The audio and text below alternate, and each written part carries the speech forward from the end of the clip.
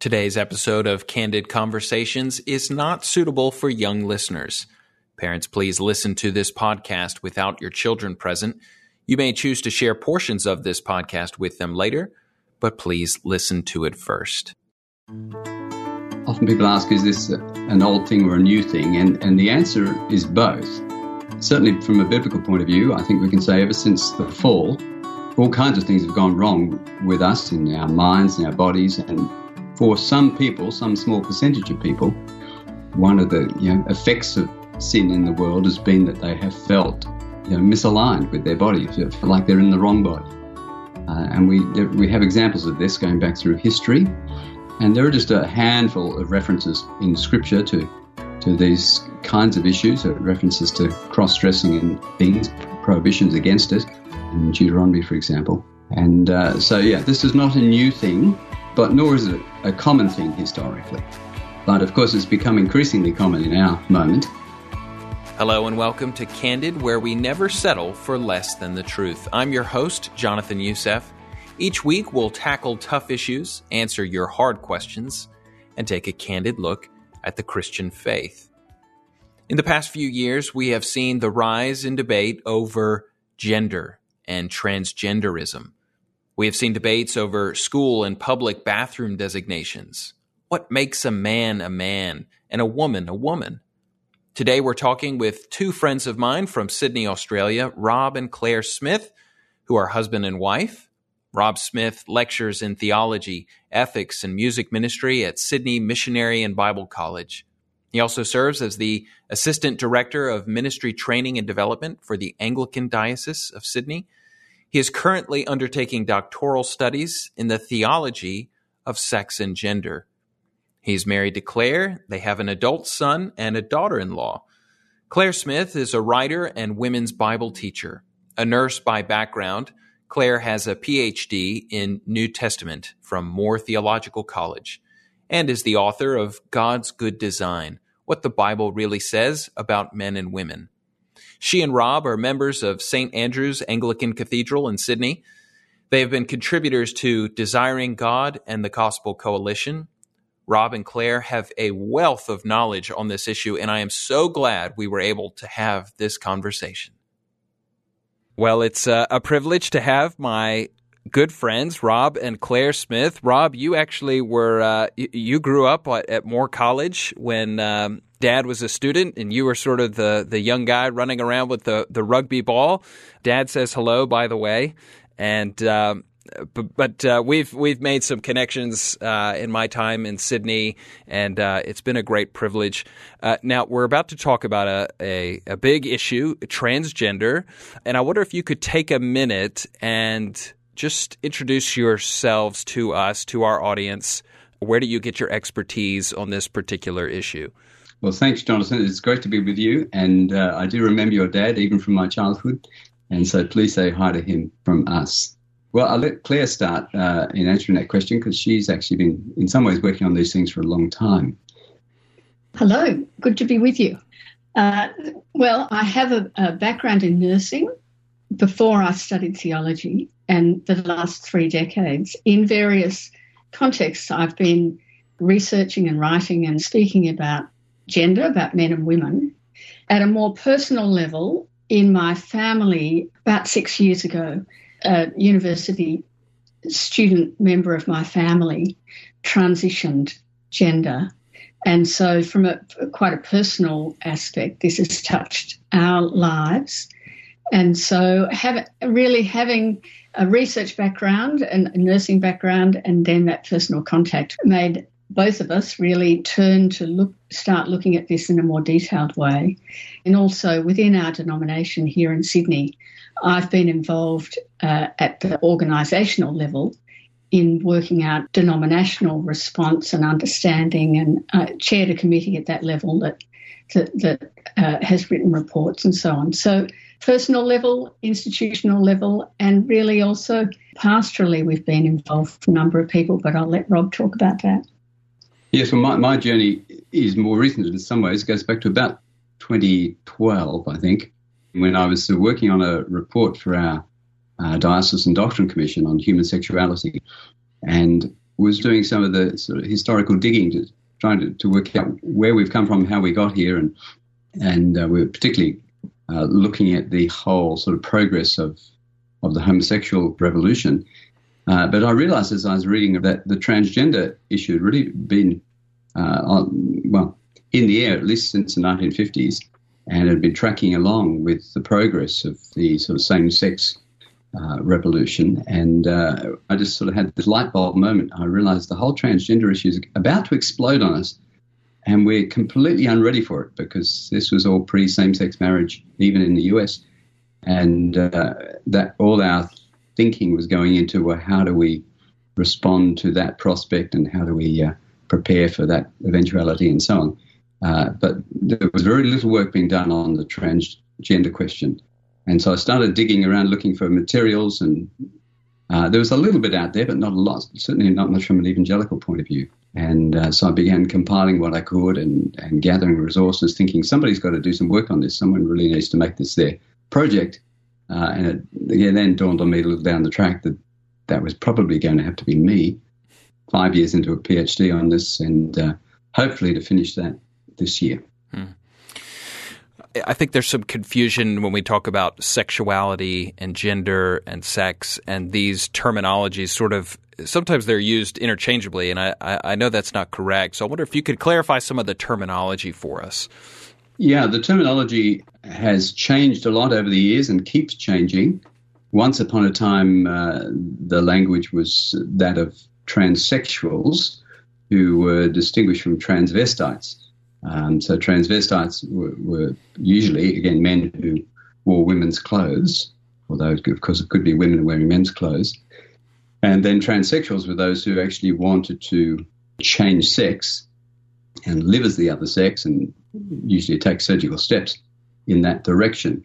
The language of transgenderism sort of came later, and now it really seems to be an umbrella term that just covers anyone who adopts or believes they have a gender identity that in some way differs from their biology, their biological sex, their chromosomes fundamentally. So, transgender is a rather elastic term, and it does then raise the, issue that you have to work out what a person means when they use it. If they say, I'm transgender, in what sense do they mean that? And what have they done about that? And the answers would be different in different cases. So I guess it just requires pastorally a little bit of sensitivity and probing just to say, well, what does a person mean when they declare themselves to be transgender? Also, there's been a shift in the medical terminology. So up until 2013, these gender identity issues were called gender identity disorder, where the focus was on the mismatch between the biology and the felt gender. What changed then, really as a result of ideology, not new medical research, was gender identity disorder became gender dysphoria, where the focus is not on the mismatch, but the focus is on the distress caused by the mismatch. And the effect of that in terms of treatment is that instead of trying to align the biology with the felt gender, which was the previous therapeutic approach, now the focus is on alleviating the distress only, which means that if you alleviate the distress by enabling someone to change genders, well, then that's a valid therapeutic response. So the change in terminology actually reflects a deeper understanding of how we're going to respond to it. What's the real nature of the problem? Is the problem the mismatch or is the problem the distress? And now the focus is on the distress. And behind that, if I can just add another layer, behind that, as Claire mentioned, is a massive ideological shift. So again, previously, if you had that mismatch, the view was that something was wrong. Whereas now, if you have that mismatch, there's actually nothing wrong because in terms of the current ideology, gender and sex are completely separate things. And so if your gender is different to your sex, well, that's actually, in reality, the case for everybody. It's just that for most people, for some reason, they seem to line up on the same side, which is where this language of cisgender comes from. But if they happen to line up on different sides, then, well, that's just as normal, because sex and gender actually are completely unconnected in the current ideology. So that's the sort of underlying reason about this diagnostic and therapeutic shift. Could you help us think through this theologically and then on the other end socially? So when did these types of issues arise? Have we seen them since the beginning, or is this a newer concept, and what sort of has pushed it into the public sphere? Jonathan, it's a great question, and often people ask, is this an old thing or a new thing? And the answer is both. Certainly from a biblical point of view, I think we can say ever since the fall, all kinds of things have gone wrong with us in our minds, in our bodies, and for some people, some small percentage of people, one of the effects of sin in the world has been that they have felt misaligned with their body, feel like they're in the wrong body. And we have examples of this going back through history, and there are just a handful of references in Scripture to these kinds of issues, references to cross-dressing and things, prohibitions against it, in Deuteronomy, for example. And this is not a new thing, but nor is it a common thing historically. But, of course, it's become increasingly common in our moment. But the beginnings of the contemporary moment go back, well, really to the post-war period, and particularly to surgical developments that really came out of doctors treating people, and particularly children, with intersex conditions, and working out what surgical interventions might be helpful in different cases. That work sort of then got transferred across to people with gender issues, who were saying, well, if you can do certain things for people with an intersex problem, what can you do for us? And there was a famous case in the US, US Marine, I think he was, George Jorgensen, who became Christine Jorgensen in the 50s. And that was a very highly publicized and celebrated case of sex change. And really that sort of opened the floodgates, and that work has, grown and continued and expanded. Although in some instances it's been shut down. Johns Hopkins University Hospital was a famous case of a place that was doing these surgeries and then stopped them because they were completely unconvinced they were helping people, although in recent times they've restarted them again. So there's a long story there and lots of permutations to it. What's happening in the present, I think, is, again, in large measure a result of ideology and social pressure, or what sometimes people call social contagion. So even back in, say, 2016, the estimated prevalence of people with, sort of genuine gender disturbance was about 1 in 13,000 or something around that figure. I mean, it was very hard to be precise, but that was the sort of ballpark estimate. Whereas now you get some surveys, some studies that are saying amongst teens it's like 1 in 300. So that, that's an astonishing escalation. And you think, really, is there something in the water, or what's going on here? And it's really, I think, just an outworking of the ideology in the culture, and particularly this idea that your gender actually has no inherent connection to your sex. And so there's no reason why, just because your sex is male, that you should feel like a man or be a man. And so we've got more and more kids experimenting with any number of the 117 genders that you'll find on Tumblr. We're in a world of confusion. The balance between morality and ideology, they seem opposed to each other in this instance. There's extremes on the spectrum, right? So there's a lot of voices that are speaking into this issue. There will be some who are on I'll use the left and right scale, but some are on the far right who are just absolutely opposed to any conversation about this, giving any validity to anything. But then on the opposite end of the spectrum, there's the forcing it down on everyone, insisting that it's that it has support from government institutions, that it's supported by religious organizations, and so there's not a lot of sane conversation taking place over this issue, I don't feel. I always tend to hear the two extremes. And so I guess I'm asking, how do we navigate that middle ground? How do we navigate in between the sort of shouting voices from two extremes? I'll start with a couple of suggestions and then Rob can follow up from that.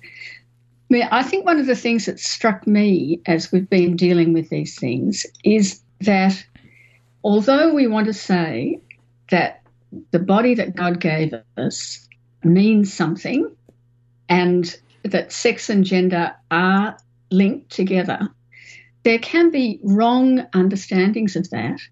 We do actually have to listen to some of the critique, perhaps, of the way that culturally the understanding of the genders has been worked out. So, for example, one of the things that you find is, in particular, actually, with people with gender dysphoria, is that they're operating with very, very rigid gender stereotypes. So to be a man means you're big and macho and you like big cars with loud exhaust pipes and you like sport and you drink beer and you that sort of thing.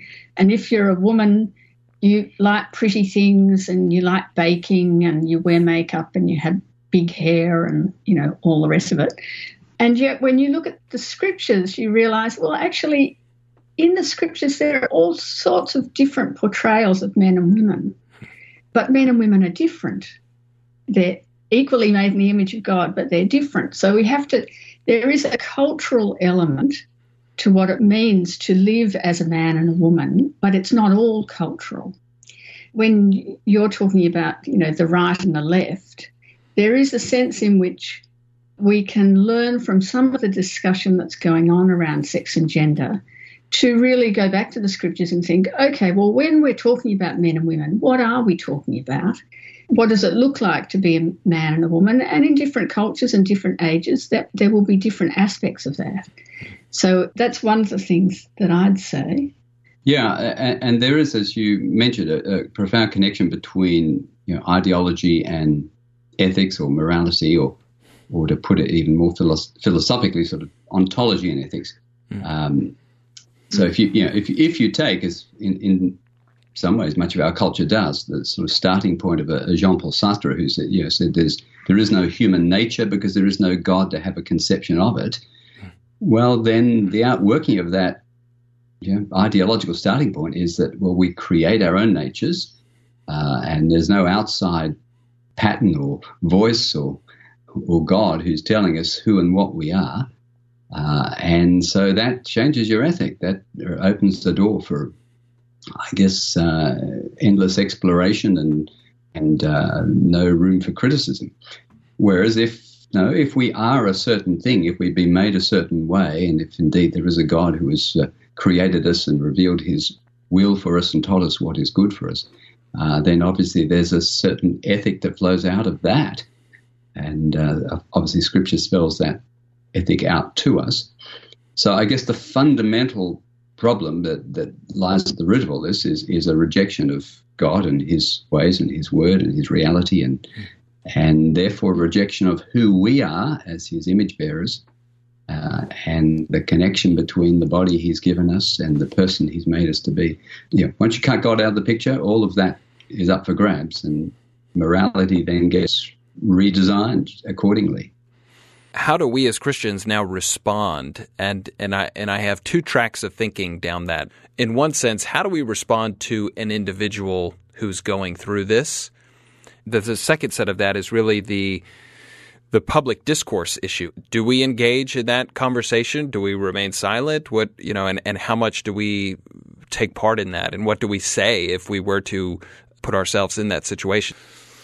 Yeah, and it's important to recognize there are people out there and Christians out there who are feeling that, who are experiencing gender disturbance, gender incongruence, gender dysphoria. There's a range of ways we can talk about it. So, let me just affirm your distinction, which is really helpful, that we do need to think through what is the personal/pastoral response here, as opposed to what is the sort of public/political response. Right. And there'll be overlap between the two, but they're quite different in other ways. So let me throw to Claire to start us off with the personal/pastoral, and then we'll go from there. Well, I guess the first thing I'd want to say is to understand that a person suffering from gender confusion or gender dysphoria is a person who is genuinely suffering. So the people that we've shared with pastorally are people who are deeply traumatised. I mean, I know people who, for example, just walking down the street and seeing the reflection of themselves in the window, the shop windows, is traumatic because the image that they see of the sex in the window is not how they experience themselves.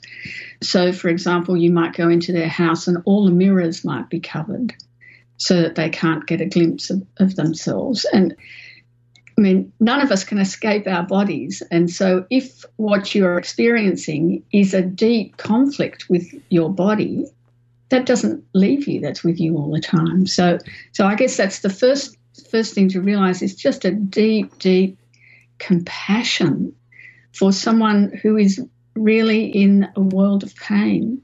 The current example that I only heard of yesterday, speaking to a woman who was telling me of her brother who's in his 50s and now changing genders. He's a married man with children. And this is causing all kinds of trauma in the family more broadly. But I asked this woman how long had he felt like this, and she said, well, pretty much since childhood.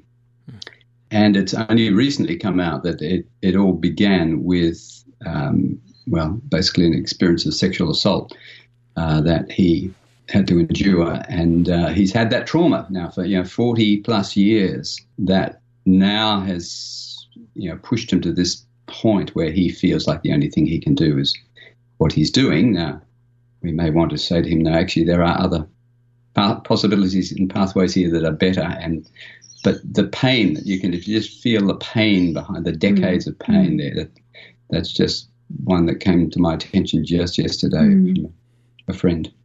Sorry, I've interrupted, Claire. No. So, and I mean, that really is the first place to start from for those of us who are engaging with people in this, who are experiencing this, which is a place of deep compassion and humility. We don't know what it's like to experience those things, and so humility. And above all, I think I would want to say, I think the way that we respond to someone who is Christian is different to the way that we respond to someone who is not Christian. Someone who is not Christian, their greatest need is to know the Lord Jesus. Somebody in this situation is in a place of deep, deep unrest and longing for peace. And the main need there really is to come to know Jesus, because only in Jesus is true peace found. And so everything that you do is geared towards that. Beyond that, the two words that I use would be love and truth. And so we want to love people, but we also want to speak truth to them.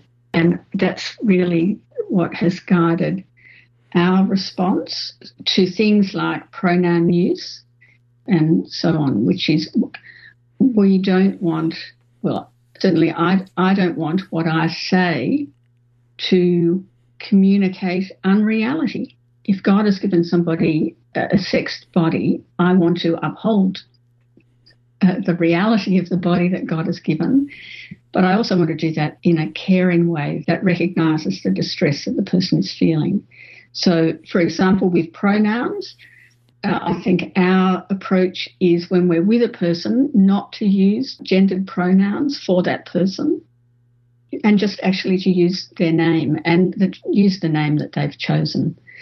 People change their name. People have all sorts of funny nicknames and that sort of thing. So I'm not too precious about what name you're going to call somebody, but we have a language system that has gendered pronouns, and so I am not going to use the opposite sex pronoun than that person should have.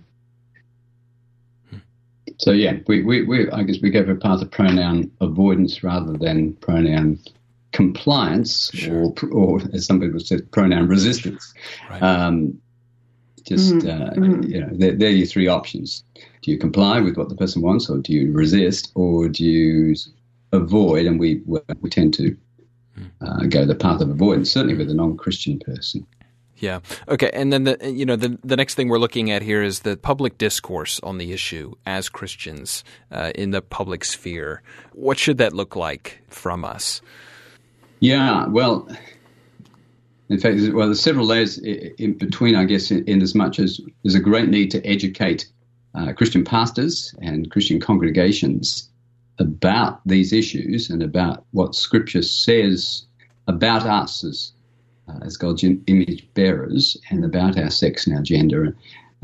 So, in a sense, part of the public engagement is the teaching and educating of the body of Christ. So that we might think well and live well and then know how to speak well when we have opportunity.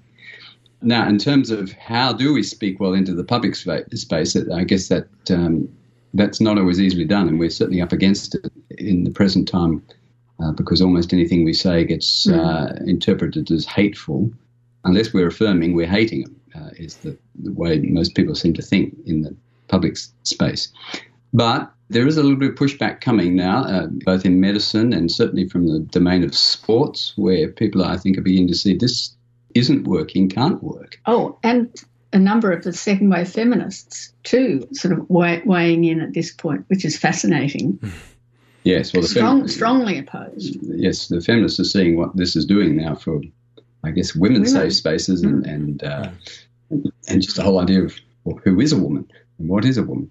So we have various, you might call them co-belligerents or allies coming from unexpected quarters who are saying, hang on a sec, this doesn't work, this can't be right.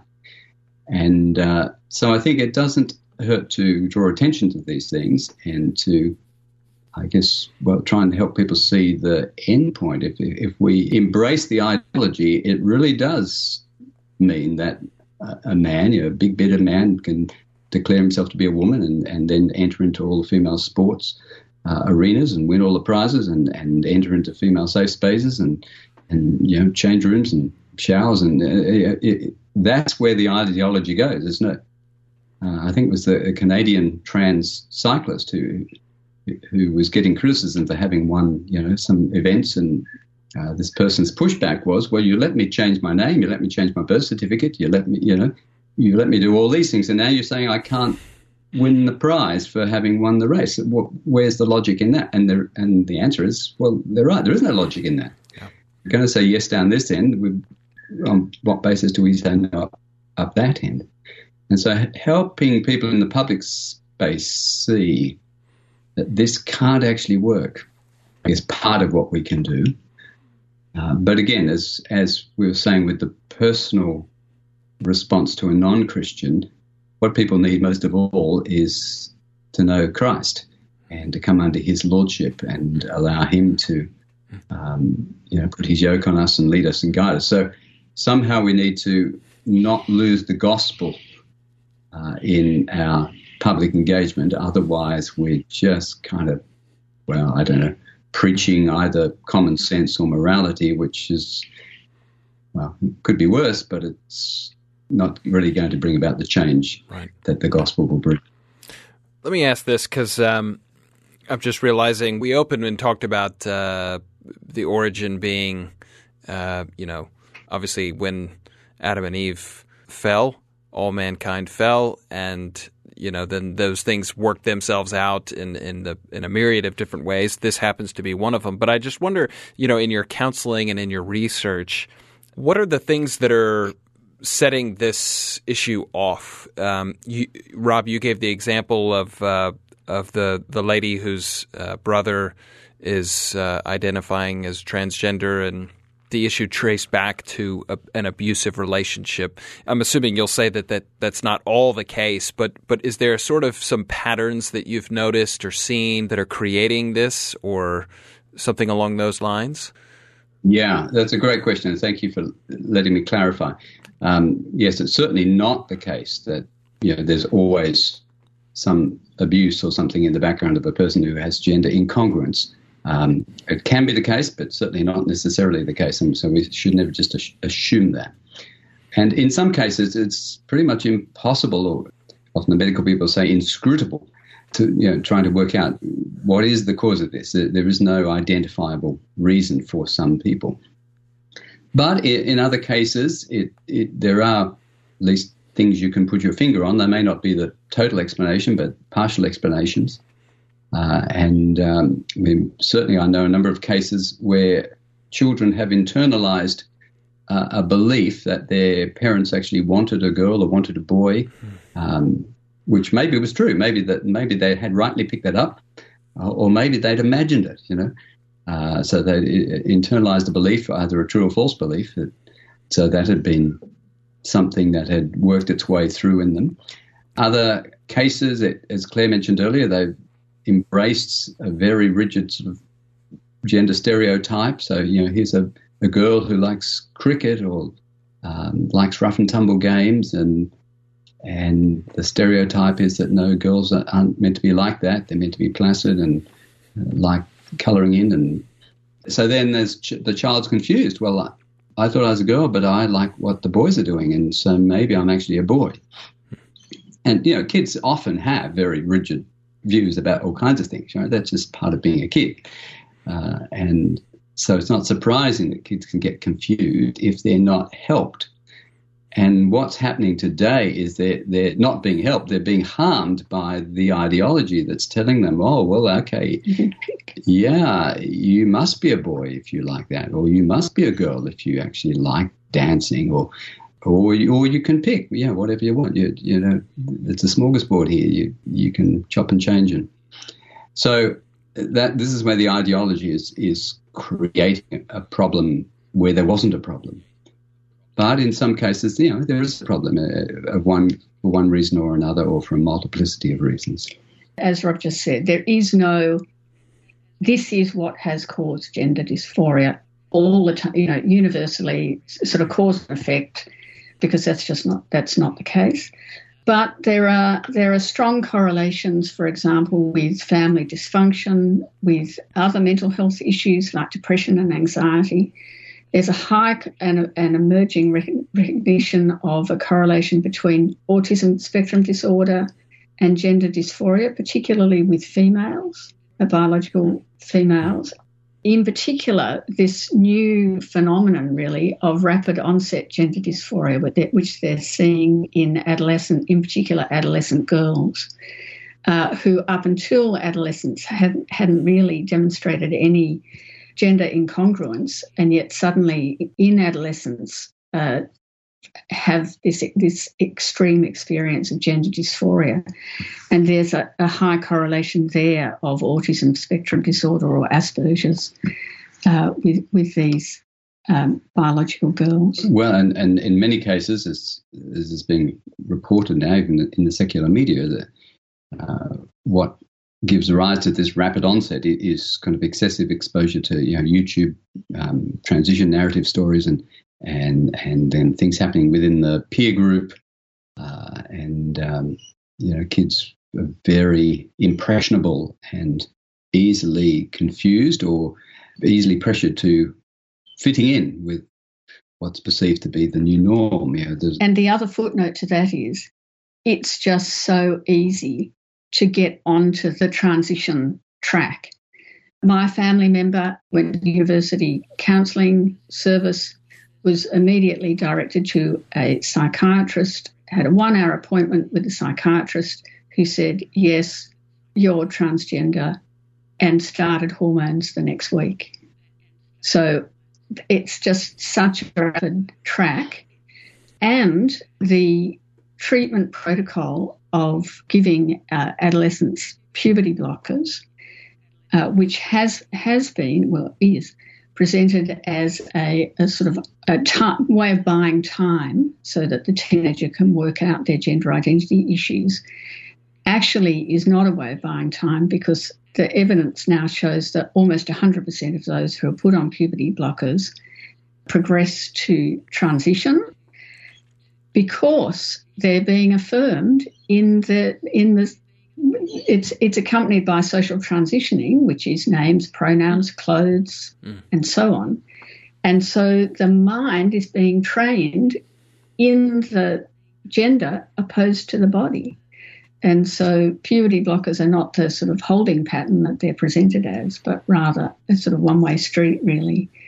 In light of what you're just talking about with your family member, how you have had that conversation with your family member, how it is that you have walked with them, counseled them through this really difficult and strenuous time for them. Well, I think the first thing I want to say before I get to the family member is to realise that the wider impact on the family. Sometimes the kid at school comes and, a letter is sent home, Johnny's coming to school next week as Jane, and it's just sort of treated all as, a simple thing. Whatever the narrative, the truth is the family is in crisis. This is a traumatic experience for the whole family of profound grief, of anxiety, of stress, and so on. So that's the first thing, which is you're not dealing just with the individual, you're actually dealing with a whole network of relationships within a family and broader friend networks. In my family situation, the family member is not a Christian, and so that really did guide my engagement at that level. The suicide rate for people who transition is very high. So over 40% of transgender people attempt suicide, and the most reliable research, longitudinal research on the mental health outcomes of those who have transitioned show that the completed suicide rate of people who've transitioned is 19.1 times that of the general population. So you're looking at a very, very vulnerable section of our community. And so my main purpose is to communicate love, stay in contact, help maintain all the relationships around the family member so that they know they're loved for the long term. Because really what you're looking at is a lifetime of needing love and support and connection and so on. So, for example, Rob and I were very involved in sharing with the wider family the decision of our family member to transition. For example, put aside an entire day to spend with the different grandparents so that they could actually come to terms with it, think it through, and really be very involved in making sure that the family ties are as strong as possible so that that long-term support is going to be there. I personally would have lunch with the family member every couple of weeks and just love them and talk through things and try and, again, encourage staying connected with the family, encourage and push back and challenge some of the gender stereotypes to sort of shake up some of the quite rigid gender stereotypes. We've also been quite clear with our family member that we don't affirm or agree with the path they've taken, that we believe there is a better way. So they know that, and there's been no dodging of that.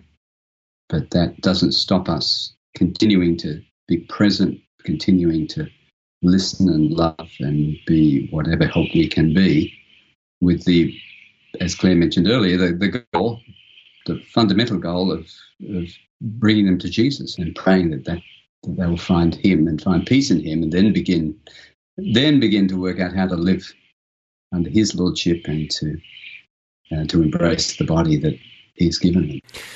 You raised something, and I hate to kind of jump around like this, but the suicide issue, and I feel like that is the card that is held over when a parent discovers or their child comes to them and says they feel this way, and then they go to see a counselor and somebody says, well, almost essentially to prevent suicide, you need to affirm them or move forward with this. And I feel like that there's a lot of danger in that. Yes, and you're right. It is a bit like a sword that's hung over parents, particularly, the line, well, would you rather have a live son or a dead daughter kind of line? And what's any parent meant to do with that? Now, behind that whole, well, I guess, way of putting things is,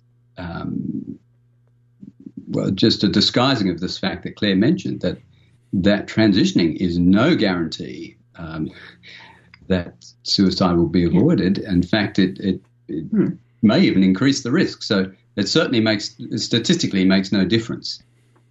So a person is just as likely to attempt suicide after transitioning as they were before, statistically. So, yeah, it's a bit of propaganda, sadly. Although the best research shows that there is a sort of honeymoon period. So typically after transitioning, first 5 to 10 years, or first 5 years in particular, and then things start dropping off. Which is why I say the importance of staying connected for the long term. Because unfortunately, a lot of transgender people become very, very socially isolated, and this is recognised within the transgender academic world. There's this recognition of social isolation, of dropping out, becoming estranged from families and so on. And so really just doing everything that you can to keep those ties strong, both for the eternal well-being of the person, because you want to share the gospel with them, but also because they need it. As a group within our community, this is a very vulnerable group of people. Mm. For the parent who has a child who is starting to ask these questions or is saying, well, I'm a girl, but I don't like playing with the dolls, It's a matter of not panicking on the one hand and gently guiding on the other. Now, again, we don't want to get stuck in rigid, narrow gender stereotypes. The Bible certainly doesn't go there. It presents a range of ways of being a man, a range of ways of being a woman. And so one of the little, I suppose, awarenesses I've had more recently is that whilst gender is not a spectrum, I certainly wouldn't want to say that, there is a sense in which masculinity is a spectrum and femininity is a spectrum, in that there are different ways of being a man, different ways of being a woman. So why should we say that all little boys have to want to do X or little girls want to do Y? So in a sense, I think parents can use that as an opportunity to say and teach and say, well, look, it's okay for boys to like whatever it is, or girls to like whatever it is. So there's that, I guess, just relaxed approach. But also, if the little boy or girl is really confused and identifying more as a girl or a boy when that's not what their biology is, then I guess that's where the gentle guiding can come in. So I was talking to a mother whose son has certainly been confused about his gender for some years. I think he's now perhaps 6 or 7.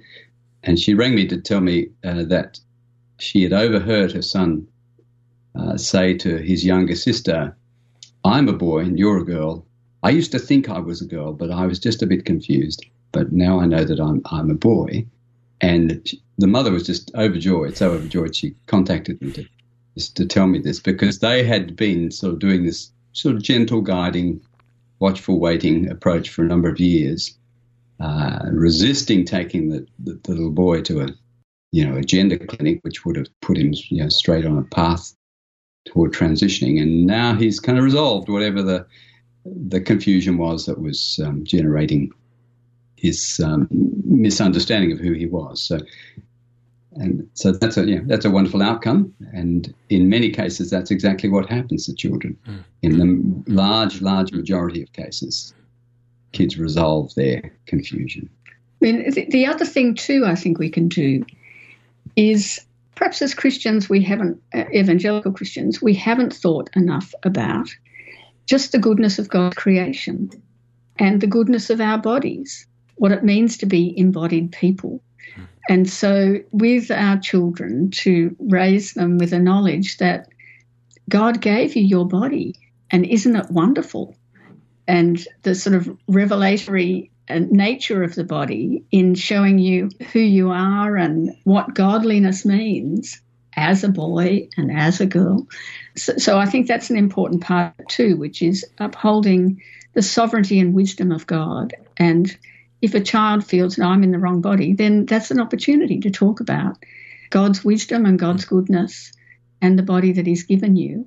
And it's a teaching opportunity. But I think it's a teaching opportunity that we all need to learn, because I don't know that we've actually spent enough time thinking about that sort of thing. You're right. Sometimes I think for those of us who haven't had this struggle, we take it for granted, right? We sort of just take for granted the cultural things just sort of came naturally to us, and we just sort of walked through those and never really had that struggle. But for the person that is struggling, it does make you ask, gosh, I've never actually had to consider this myself. And I think from a pastoral perspective, that would be helpful in counseling someone, in helping someone, in even just as a friend to have that conversation. Yeah, and if your listeners want a good book to look at, it's very helpful, not just on the transgender issue, but on a whole range of issues to do with our bodies. The book by Nancy Pearcey called Love Thy Body really is an excellent treatment of the need for Christians broadly to think better and more biblically about our bodies. Is there anything you feel like we haven't discussed that you would love for the listeners to understand better, or any sort of parting thoughts or something we feel like we've missed? One of the things I suppose haven't really gone into in any depth is what Scripture has to say to help us in this whole domain.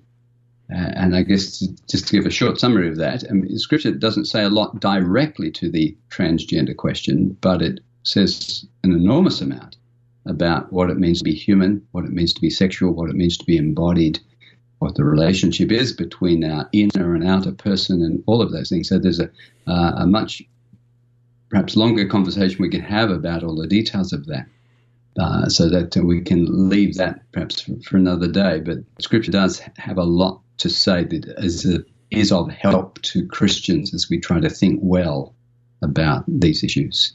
The thing that I'd want to mention just as we finish up is that we haven't talked a lot about what it looks like for Christians to live, who experience gender dysphoria, what it looks like for them to live faithfully, godliness in that situation. Rob and I are in contact with several brothers and sisters who had been living in their opposite gender, who either after coming to Christ or people who had transitioned. That's right, people who had transitioned, who subsequent to coming to Christ or further on in their Christian life had been convicted that the Lord wanted them to return and live in their biological sex. And just seeing them doing that, a biological woman growing her hair, becoming comfortable with her body, doing what she can to reverse the surgical interventions that she'd had, to find peace living as a woman. Very, very beautiful thing to see. Similarly with men that we know who'd been living as women, returning out of faithfulness to Christ, having been convicted that the Lord wanted them to live in line with the body that He'd given them. And I guess what we don't want to be heard saying is that becoming a Christian is an instant cure for these things, because it's not. For these brothers and sisters, this is going to be a lifelong journey where they're needing love and prayer and support, but where faithfulness is living in line with the body that God has given you. And, seeking to do that in the fellowship of God's people with their love and support, and knowing that God's grace is sufficient at every point. I'm so grateful that you guys have taken the time to sit and talk with us. And so I just wonder if, as we sort of depart from here, if both of you would actually pray for us and pray for those that will listen to this podcast. Sure, we'd love to do that. I'll start and you can finish. Heavenly Father, thank you for the conversation we've been able to have today. And we do want to pray for our world, for the confusion in our world, for the destruction happening in our world. And pray, Lord, for the progress of the gospel of our Lord Jesus and for its healing and transforming power to be at work. We pray for the faithfulness of your people, that we might both be unafraid to share the love of Christ with others, and that we might live well before a watching world and might be faithful witnesses, therefore, of what it means to be truly human and to know ourselves as your creatures, as men made in your image. And so, Father, we pray for our world, we pray for our church, and pray you would have mercy in Jesus' name. Amen. And Heavenly Father, we pray for any listening to this who themselves know the burden of gender confusion or gender dysphoria, and for those who love them. And Father, we ask that you would meet them in their need, that you would provide comfort and strength and hope. And Father, we ask that you would enable any who are suffering under this burden to find Christian fellowship and pastoral care, and that you would meet them in that time of need, that you would bring healing and peace, and Father, the hope of the gospel and the hope of eternal life and a place where there will be no more tears or pain. And so, Father, we ask that you would meet the individual needs of those listening to this in your Son, by your grace. Amen. Amen. Amen.